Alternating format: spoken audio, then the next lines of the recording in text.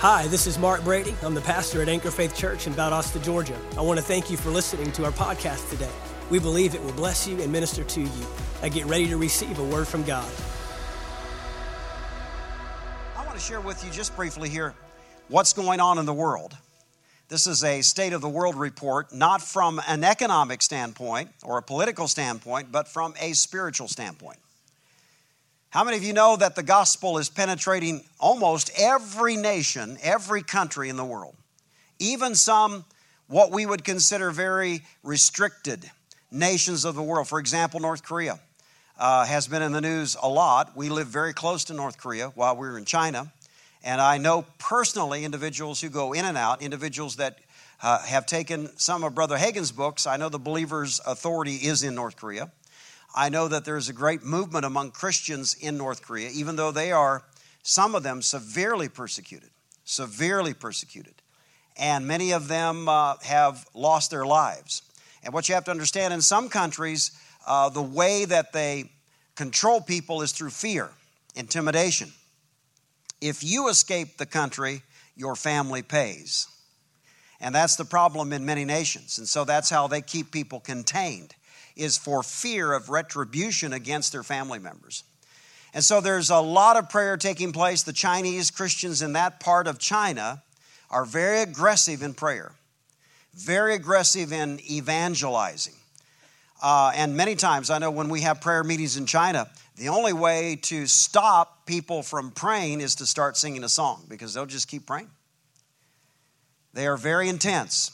They are very passionate about the things of God. And I believe that's one reason that in the last 20-some years prior to this administration in China, that there was an openness and a growth of the church and a certain level of prosperity coming to that nation because the church was praying for the leadership. Unfortunately, what happened was in the last few years, they became comfortable. They became more prosperous. And now they started buying things, and 1 car, 2 cars. Now their children have to go to college, so now they became more devoted to working. Nothing wrong with that.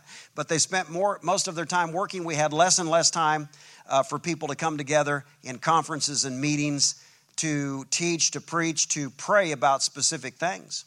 And as a result, things begin to change. And so I believe that they realized that. And now they're back earnestly praying. And doing what the Lord wanted them to do in the first place. Prayer changes things. It changes things.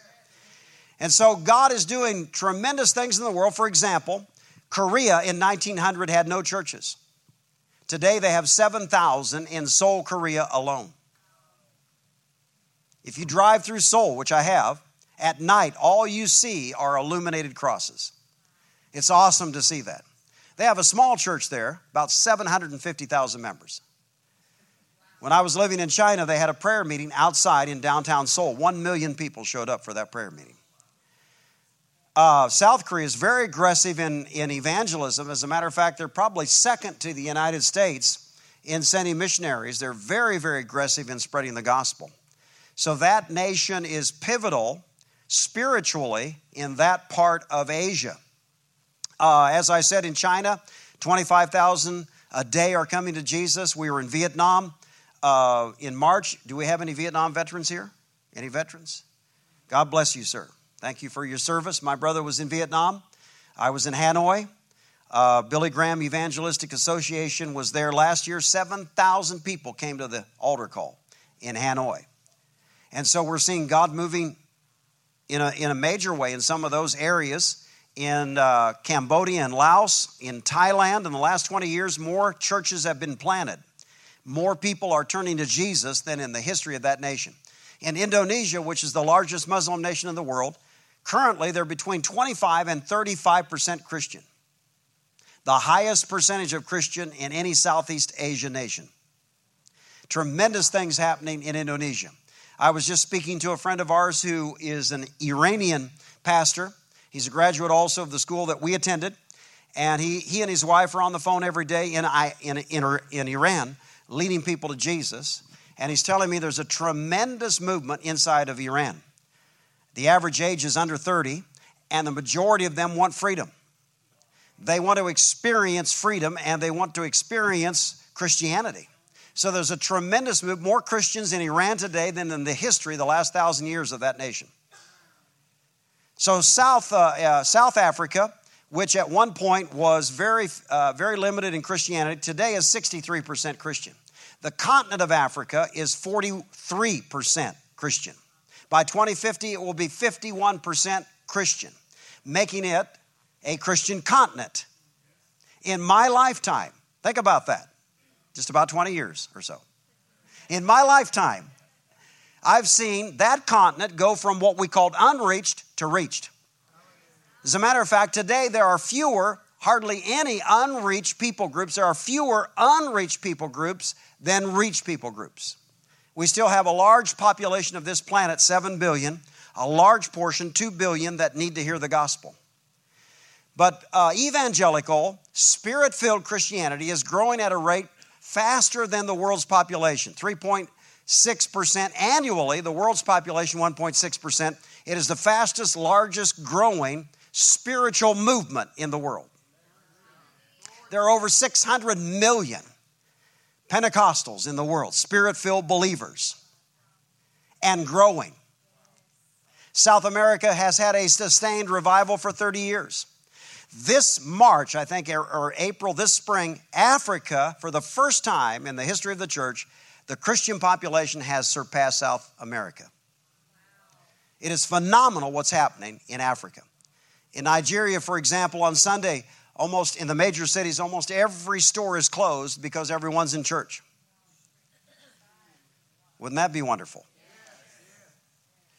Hallelujah. So we don't hear all those statistics. I could talk about Mongolia that never had a church just as recently as about 30 years ago. Now they have 500 congregations at least, and they're sending out missionaries. I could talk about Uzbekistan and some of the other stands that are very hard to penetrate. Now they have Slovenia, in Albania, in Romania and Bulgaria and some of the other nations. Tremendous move of the Spirit of God, and churches are being planted everywhere. So God is moving. And God is not finished with this nation. Even though we have a lot of churches, we still have not penetrated every part, every city, every state, every county with the gospel of the Lord Jesus Christ. This nation, and I've lived in 5, my wife and I have lived in 5 nations. This is the greatest nation. Regardless of what you think, all you have to do is live somewhere else for a while. You come back and walk into a super Walmart, it's like going to heaven. No one has super Walmart.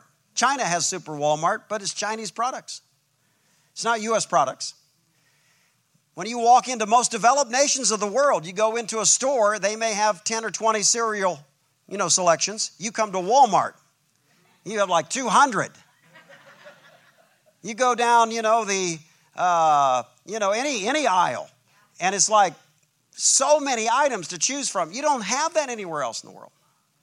This is a blessed nation for a reason. We are blessed because we still promote the majority of the missions work that is taking place globally. That's why we're blessed. So if you honor God, He said, I'll honor you. And so we are a blessed nation. I'm so proud to be a part of this nation.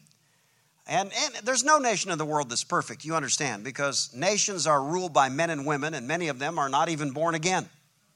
And they are controlled by the prince of the power of the air, the spirit that works in the children of disobedience.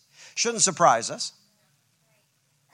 And so there's no perfect nation, but thank God for this nation because we still have liberties and freedoms that the majority of nations no longer have, even developed nations. There are certain developed nations I lived in that you cannot preach the gospel on television. If you say anything on television that they monitor, you may end up in prison. These are developed nations. While we're in China, we couldn't have a meeting like this. We still can't. We have to close the windows, the doors. Usually we have to put insulation over the door, a mat over the door. We have to speak in conversational tones. We cannot sing out loud. We have a lot of freedoms that we take for granted. Amen. Let's not take them for granted. Let's take advantage of what we have. Hallelujah. So we are advancing. God is advancing. He told Peter 2,000 years ago, he said, upon your confession of my lordship, he said, I will build what? My church. Thank God it's his church and not my church. I will build my church, and the gates of hell will not keep the church out. And so God's kingdom is advancing globally around this world, and we are a part of that. I want to share just briefly with you a few thoughts here from God's Word. If you'll turn with me to 1 Timothy chapter 4, verse 8. If I can leave one thought with you or truth with you today that will help you understand your purpose for existence, then I've accomplished my goal. If I can inspire you to begin to think about eternity and eternal purposes and what our life is meant to do and the eternal consequences of our life, then I've accomplished my goal. In 1 Timothy chapter 4 and verse 8, Paul, speaking to Timothy, said, for bodily exercise profits little, but godliness is profitable for all things. Everyone say all things. Now notice the all things. Having promise of the life that what? Now is, and the life which is to come. Notice here Paul talks about two destinations, two homes. We could say two lives. We have really one life. We understand that. This life, this physical life that we're born into, that we are all familiar with. We're born into a family. We live in this physical body. We come in contact with this physical world. We've been educated through this physical world, through our five physical senses. We are finite beings. We understand time. And so this world is very familiar to us. But there's another world. It's the real world. It's the spiritual world. Sometimes we refer to it as heaven. So Paul said, this life, godliness, the Amplified Version uses the word spiritual training. Spiritual training, spiritual growth will be profitable to you in this life and in the life which is to come. Now, how many of you know that when God created you, He did not just create you a physical body? Your physical body came from your physical parents, your mother and father. And sometimes, the older we get, we begin to look in the mirror and we think, oh no, I'm beginning to look like one of my parents. God forbid. What's happening? So physically, we have one nature. Jesus said to Nicodemus, He said, that which is born of flesh is flesh. That which is born of spirit is what? So Jesus is simply saying we have two natures. We have a natural, physical, fleshly nature, but we also have a spiritual nature. So what gives your body animation and life is what is living on the inside, your spirit. Your spirit comes from your Heavenly Father. As a matter of fact, the Bible calls Him the Father of spirits. And God has never created anything imperfect. He created your spirit. We focus on the outside, but God focuses on the inside because that's the real you. Now, we live in this world, and we have to operate through this body. If we cease to operate through this body, we'll no longer be in this world. We'll be in another world, a spiritual world, a spiritual dimension. But I want you to notice that spiritual training or godliness will profit you. It is to your advantage in this life and in the life which is to come. So just for a moment, I want to talk to you about eternity this morning and the reason, the purpose for your existence. Actually, you were not created for this life only. You were not created to get up every day, go to work, come back home, have supper or dinner, whatever you call it here, watch TV, go to bed. Get up, do the same thing over and over and over and over and over again. I know we have to pay bills. I have to pay bills. I know we have children to raise, grandchildren to raise. I know we have car payments, house payments, insurance, a lot of things we have to take care of. Jesus understood that. He understood that. As a matter of fact, that was a common thinking during that time and probably the greatest cause of anxiety among people living during the time of Christ was the natural life, the natural world. That's why Jesus said in Matthew chapter 6, verse 33, seek ye first all these things. Right? No. Seek ye first what? The kingdom of God, and then all these things will what? Be added. That's a difficult concept for us because we're born into this world and this is all we know. And all we know to pay the bills and to keep things going is to be focused on this world. That's all we know. That's understandable. However, Jesus said there's another principle here. If we're heavenly minded, kingdom minded, then life changes.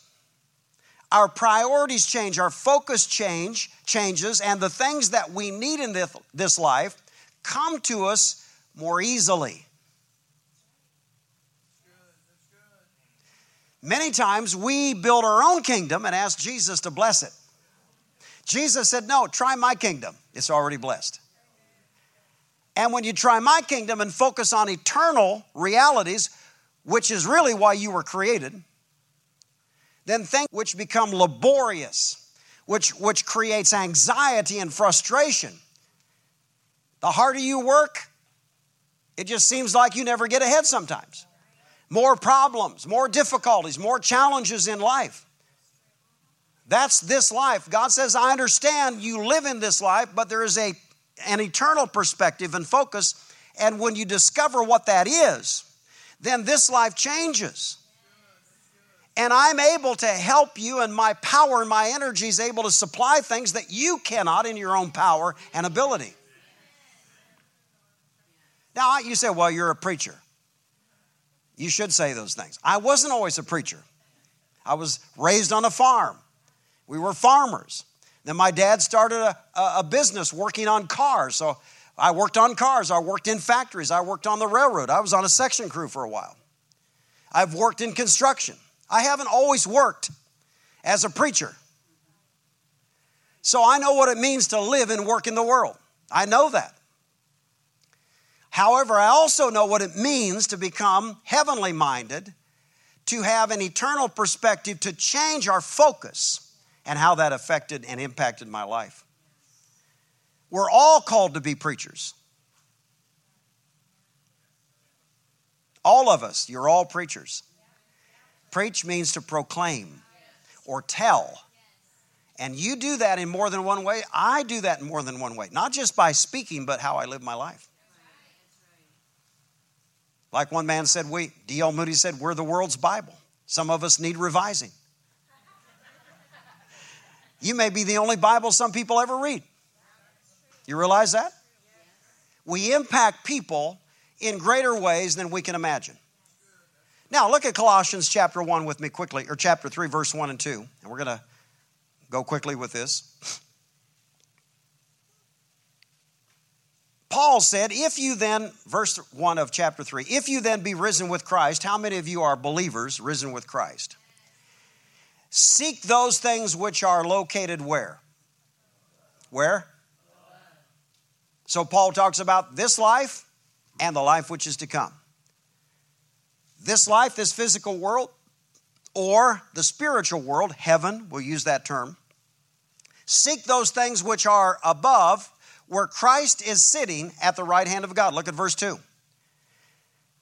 He goes on to say, set your mind, the King James says, affection on things above, not on things of the earth. I like the ERV version that says, think only about what is up there, not what is on the earth. Verse 1 in the ERV version says, so live for what is in heaven. Live your life for what is in heaven. Now, what does that mean? Live your life for what is in heaven. I believe what that means is let eternity be our primary focus. Let eternity be the motivating force in our life. let eternity be the primary influence of our lives. That means this world is passing away, right? But there is a real world that you'll step into when this physical body ends. That's your real life. Eternity is what you were created for. That's a difficult concept. I'm going to try to explain it if I can have my rope up here. Turn to 2 Peter chapter 3. I'm not a props guy, okay? But I'm using one because I like this illustration. I saw another minister use this, and I've given him credit already 5 or 6 times, so now it's my illustration. No, I'll give him credit again. It's Francis Chan. I saw him use this, and I just thought it was a great illustration. And it illustrates eternity in a way that we can grasp it. 2 Peter chapter 3, verse 8. How many of you believe the Bible is inspired revelation from God? Now, many of our theological seminaries today are teaching the Bible contains God's words. Well, that changes things, right? Because then you can pick and choose which ones you want to follow. You know, everyone who goes to seminary, and I've gone to not only the training center that your pastor has, but also a university with a theology degree, they all teach you systematic theology. That simply means you study church fathers, you study, people who wrote down through the centuries, 1st, 2nd, 3rd, 4th centuries, up to the 14th century, profound things about God. Theology is the study of God. That's all it means. And then you pick and choose who you like.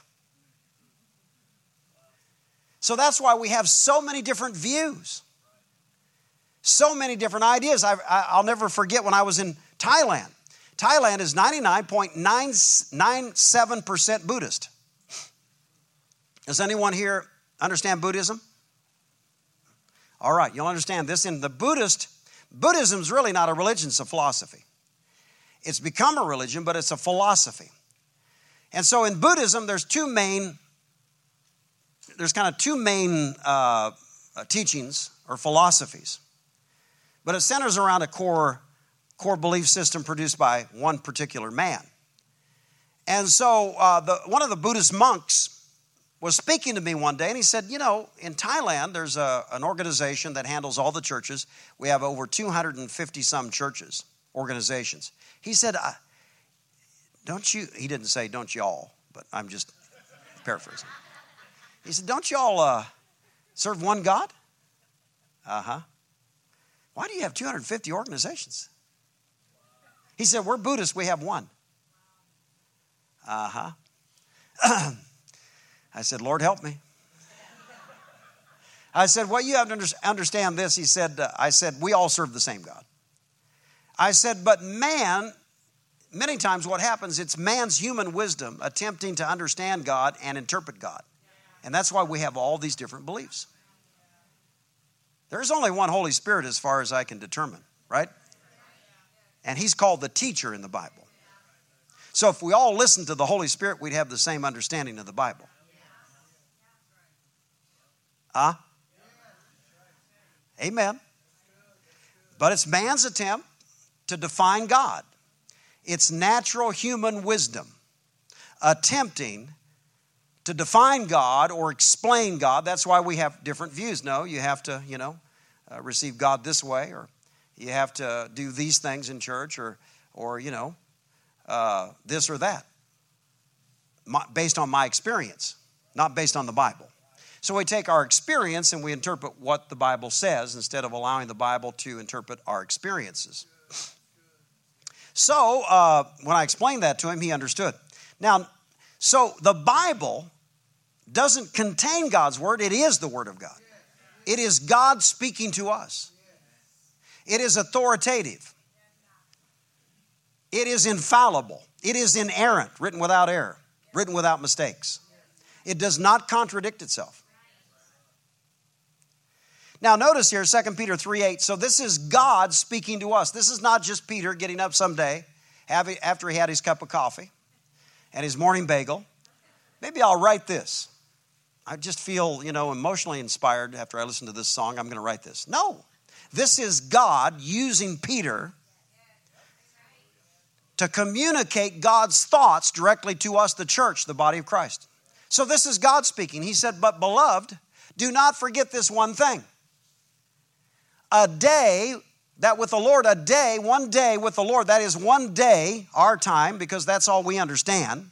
God's trying to communicate eternal, infinite ideas to a physical, finite mind. One day, 24 hours in heaven, is like 1,000 years on the earth, and 1,000 years is like 24 hours in heaven.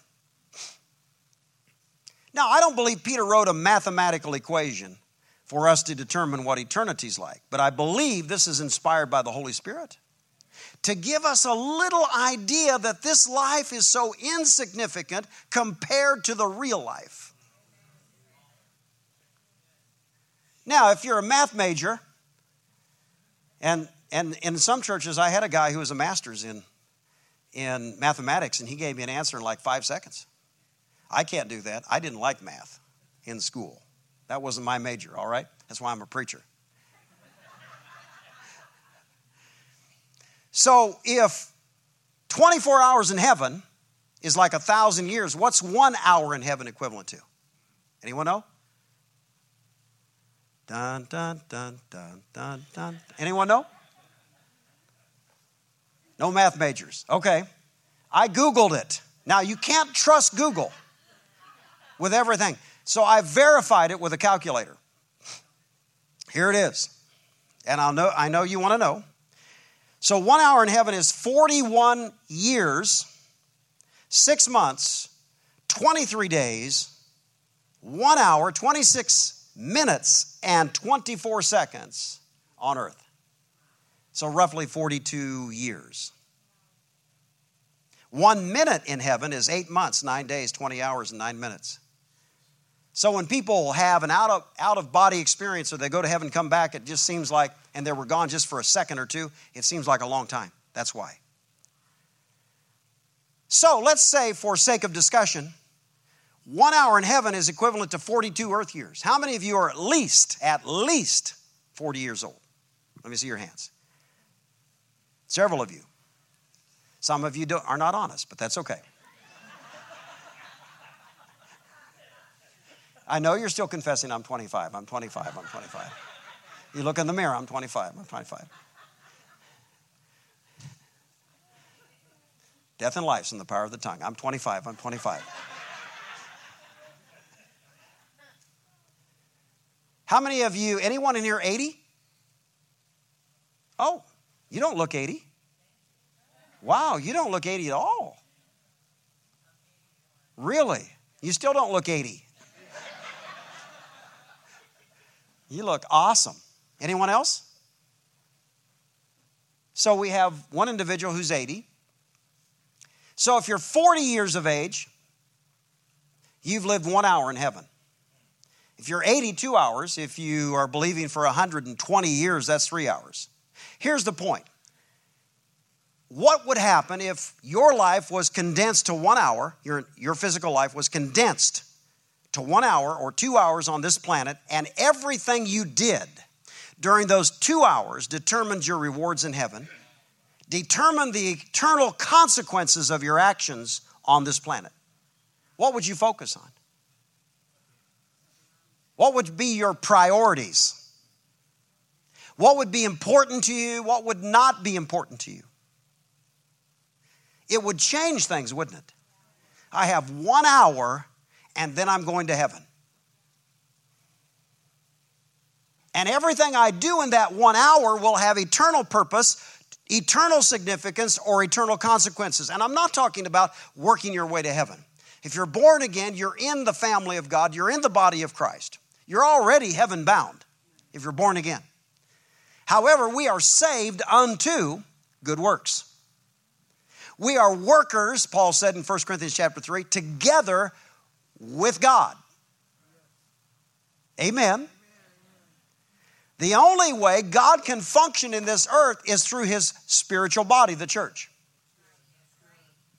As a matter of fact, God is limited, John Wesley said, in doing anything for humanity unless someone asks God to do it through the church. And that bears out in the scriptures. Jesus said, what you bind on earth is bound in heaven. What you loose on earth is loosed in heaven. Notice it begins on earth, not in heaven. Nothing begins in heaven. The work that Jesus accomplished for the church is already finished, and he's seated, but he's ever living to make intercession. He's still working. He's been praying for you and the church and the world for 2,000 years. Now, we are cooperating together. Jesus is the head. We're the body. Your physical head did not drive your car here. Your body did. Jesus is not working in the earth. His body is. The church is. So if anything gets accomplished in this earth, it's because the church cooperates with the head. Jesus said in Matthew chapter 9, when he saw the multitude scattered abroad as sheep having no shepherd, he said the first thing he said to the disciples is pray. Pray to the Lord of the harvest, that's God the Father, that God the Father would send forth laborers. Why in the world would God need me to ask him to send laborers into his harvest if he's in charge of everything? He's not. There's 3 kingdoms. Philippians chapter 2, verse 9. All you have to do is read it. Things in heaven, things on earth, things under the earth. 3 worlds, 3 kingdoms. Heaven, earth, man's kingdom, Satan's kingdom. God is only sovereign in his kingdom. God cannot move and manifest himself in this world without permission. And that permission comes through the body of Christ by using the name of Jesus and praying according to the Word of God and speaking the Word of God, which allows God to work through his body, you. That's why he's still waiting. We're waiting on God. He's waiting on us. We're all waiting. That's why we're still here. No one's doing. We're just waiting. The Holy Spirit's not your doer. He's your helper. As a matter of fact, nothing will happen in your life. No power, no divine energy, no anointing will operate to you until you begin to do something. Then the Holy Spirit's power is active. He's waiting until you do, until you open your mouth, until you lay hands on the sick, until you go. Then the power comes. There will be no power, no feeling, no goosebumps until you do something. That's why I go into all the world and what? Preach. He didn't say, oh, that's just for the 5-fold ministry. Preach the gospel. That's everybody. These signs shall follow them that believe, not just the apostle, the prophet, the evangelist, the pastor, the teacher. Every believer is a part of the body. Hallelujah. And God wants to flow through you for eternal purposes. So if your life was reduced to 1 hour, to 2 hours, to 3 hours. Now, let me illustrate it this way. Let's say this rope, and you have to, just use your imagination, okay? Let's say this rope here is never ending. It's eternal. So this white rope represents eternity. This is what you were created for. This is your life. This red taped area. And this is what we do. Now, don't misunderstand me. I do the same thing. We say, when we're like 16, 15, I just can't wait to get 18. It takes forever to become 18. And 19 and then 21. Oh, forever. And then, then I can go to college, get out of college and maybe get married, have some kids, and then, get to here and maybe we can take our first vacation or something. I don't know. Yeah, we get to here, we retire, and oh man, we can do this and we can do that. Nothing wrong with retirement. Nothing wrong with enjoying what God created. You understand me? So we focus on this. All our time, all our energy, all our effort, all our resources, and this is what you were created for. Eternity. Paul said in Ephesians that in the ages to come, that's this, God's going to show the exceeding riches of his kindness toward you. That means this life is just a blip on the line of eternity. Just a blip, and it's over. And we have eternity. Now, heaven's not a boring place. I used to think, you're going to have a golden bed and lay around all day and play your golden harp and just boring. I was an outdoorsman, hunter, fisher, trapper. I didn't want to do that. Until I realized God's not boring. Heaven is like this planet, only perfect. Do you realize heaven has a city that's 1,200 miles cubed? Cubed. It would sit on the U.S., cover it. 1,200 miles wide, long and wide and high. And on the top is the mountain of God where God lives. God loves mountains and trees and rivers and oceans. He made them. Only it's perfect. No house cleaning. Hallelujah. Don't need one of those little robot things go around the house. Don't need that. There's no sun in heaven. That's the light of the Lamb. The light of Jesus illuminates heaven. There's no shadows. It's perfect. God made the universe for what reason? Just so you can see stars at night? No. There's a reason. We don't know the reason. God has eternal purposes, eternal plans. He's ever expanding. He's ever growing and creative. And you are His child. And God saw you and chose you and decided to bring, He wanted you so much, He said, Jesus, to take your sin, to bring you into His kingdom so He could reveal His eternal plans and purposes. Not just so you have a boring life and go through a routine, a daily drudgery and never experience anything. No, there's so much more. But this is all we focus on. Hallelujah. All right, let's make it practical and I'm done. Blessed are the short-winded, they shall be heard again. That's my beatitude. You know, Jesus said this in Matthew 6:20, lay not up for yourselves what? Treasures where? On earth, but where? That means you can. That means you can, brother and sister. You can. Philippians chapter 4, Paul said, you guys blessed me, but I didn't desire the gift. I desired fruit that may abound to your account. You look up that word. You have a literal account in heaven. I don't know how that works. God does. The Bible talks a great deal about rewards. That's not the only motivating reason, but it's a good one. It's a good one. God's a rewarder of those who diligently seek Him. God wants you to have everything in this life and in the life which is to come. I'm not talking about working your way to heaven. No. God wants you to be blessed in heaven. Blessed in heaven. You say, well, being in heaven is a blessing enough. Yes, it is, but there's more. There's rewards. There's opportunities. There's position. If you read the Bible, it's amazing what God says about heaven. And He wants you to experience. Peter said, when I go to heaven, I want an abundant entrance. You can have an abundant entrance. Hallelujah. So Jesus said, lay up for yourselves treasures in heaven. That means we can. That means we can. What do we lay up in heaven? Well, I'm going to liquidate all my assets, write a check, and swallow it before I die. No. You cannot take anything natural with you to heaven. Only spiritual consequences or reactions will produce spiritual blessings or rewards.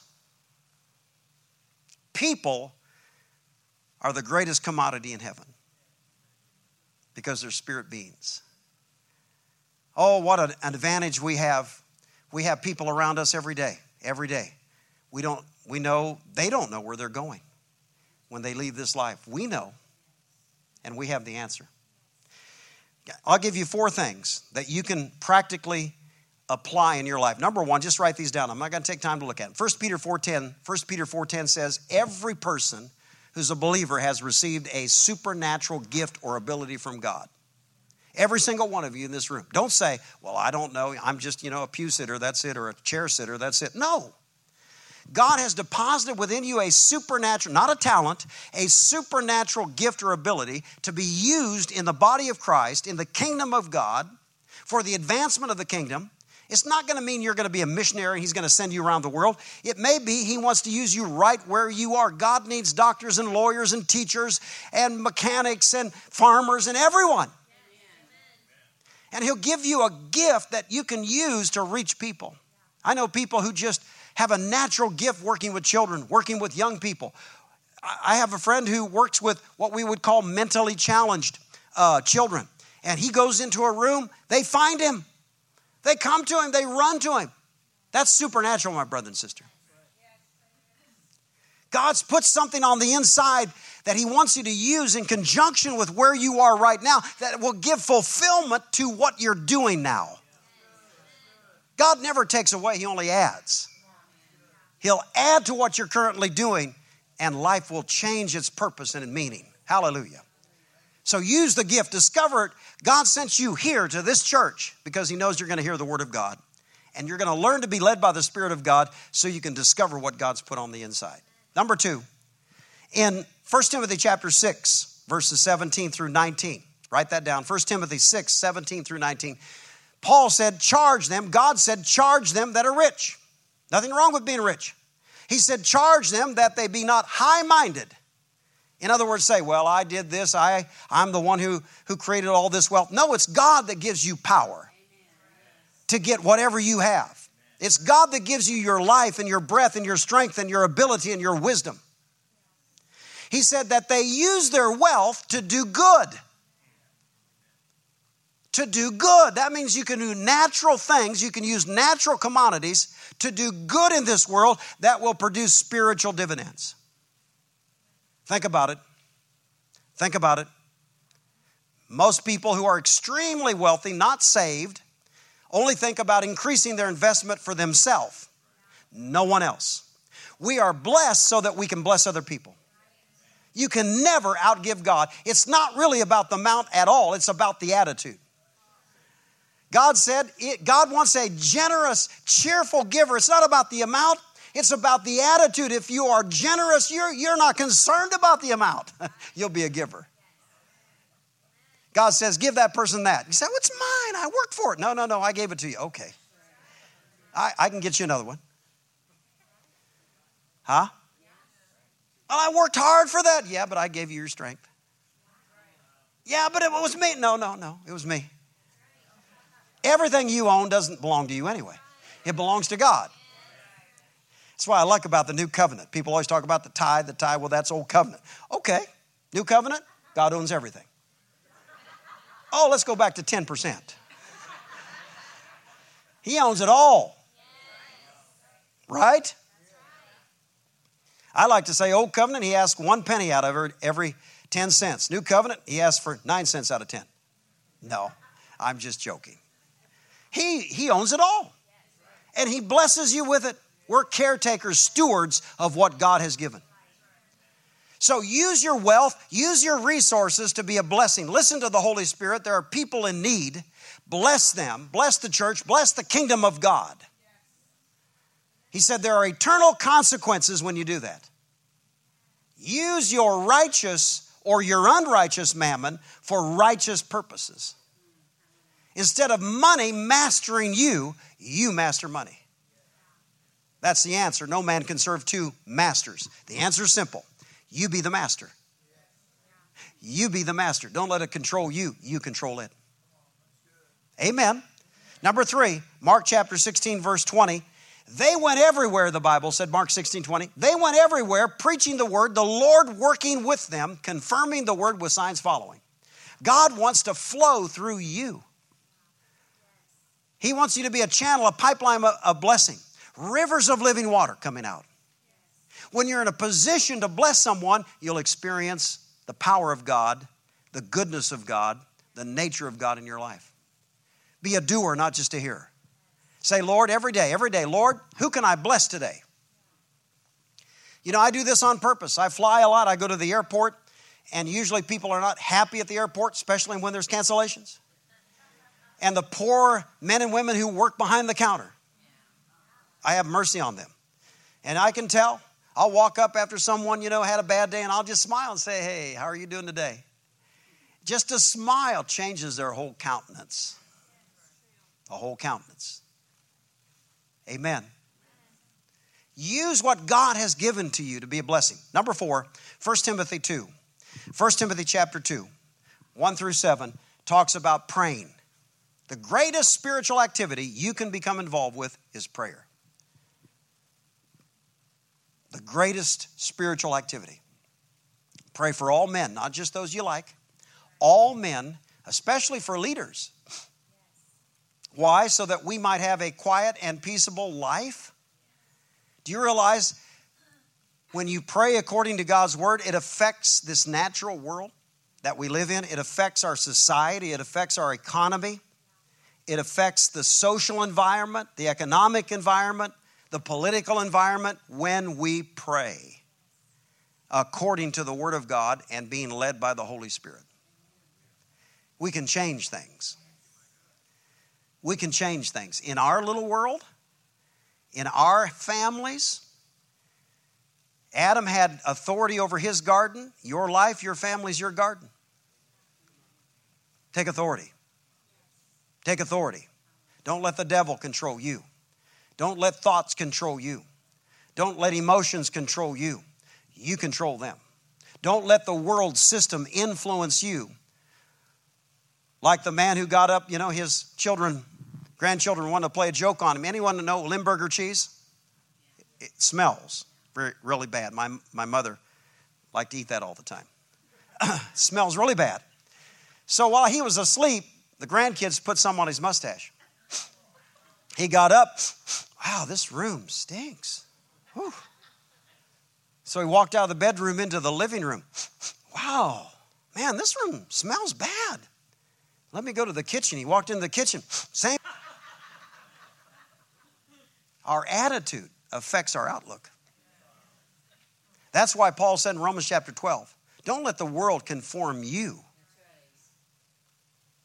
Let the word transform you by its new ideals and its new attitude, the Amplified says. If you're not careful, you can listen to all the bad things going on and get a bad attitude. It affects everything. Don't let that happen. Let God's life, His love, His word, His Spirit affect you. Transform you. Amen? So the world can see, yes, God's real. God is love. God is joy. God is peace. Amen? So here's our life. And this is your real life. What are you going to focus on? What are you going to focus on? Because this life, my brother and sister, and those of you who are a little bit more mature, I won't say old, but mature, know that life goes by quickly. Isn't that right? When I hit 50 a few years ago, I tried to find the brake, and it didn't slow down. This life is so short. Our real life is forever. Thank you for taking the time to listen to our podcast today. We trust you received a word from God. If you enjoyed this teaching, be sure to subscribe to our podcast in iTunes. By subscribing, you'll be sure to receive a new message every week as soon as they are made available. And if you'd like to learn more about Anchor Faith Church, you can stop by our website at anchorfaithvaldosta.com. There you'll find our locations and service times, ministries that are available for you and your family. You can even give financially in support of the ministry. Thank you again for listening, and we look forward to seeing you next time right here on the Anchor Faith Church podcast.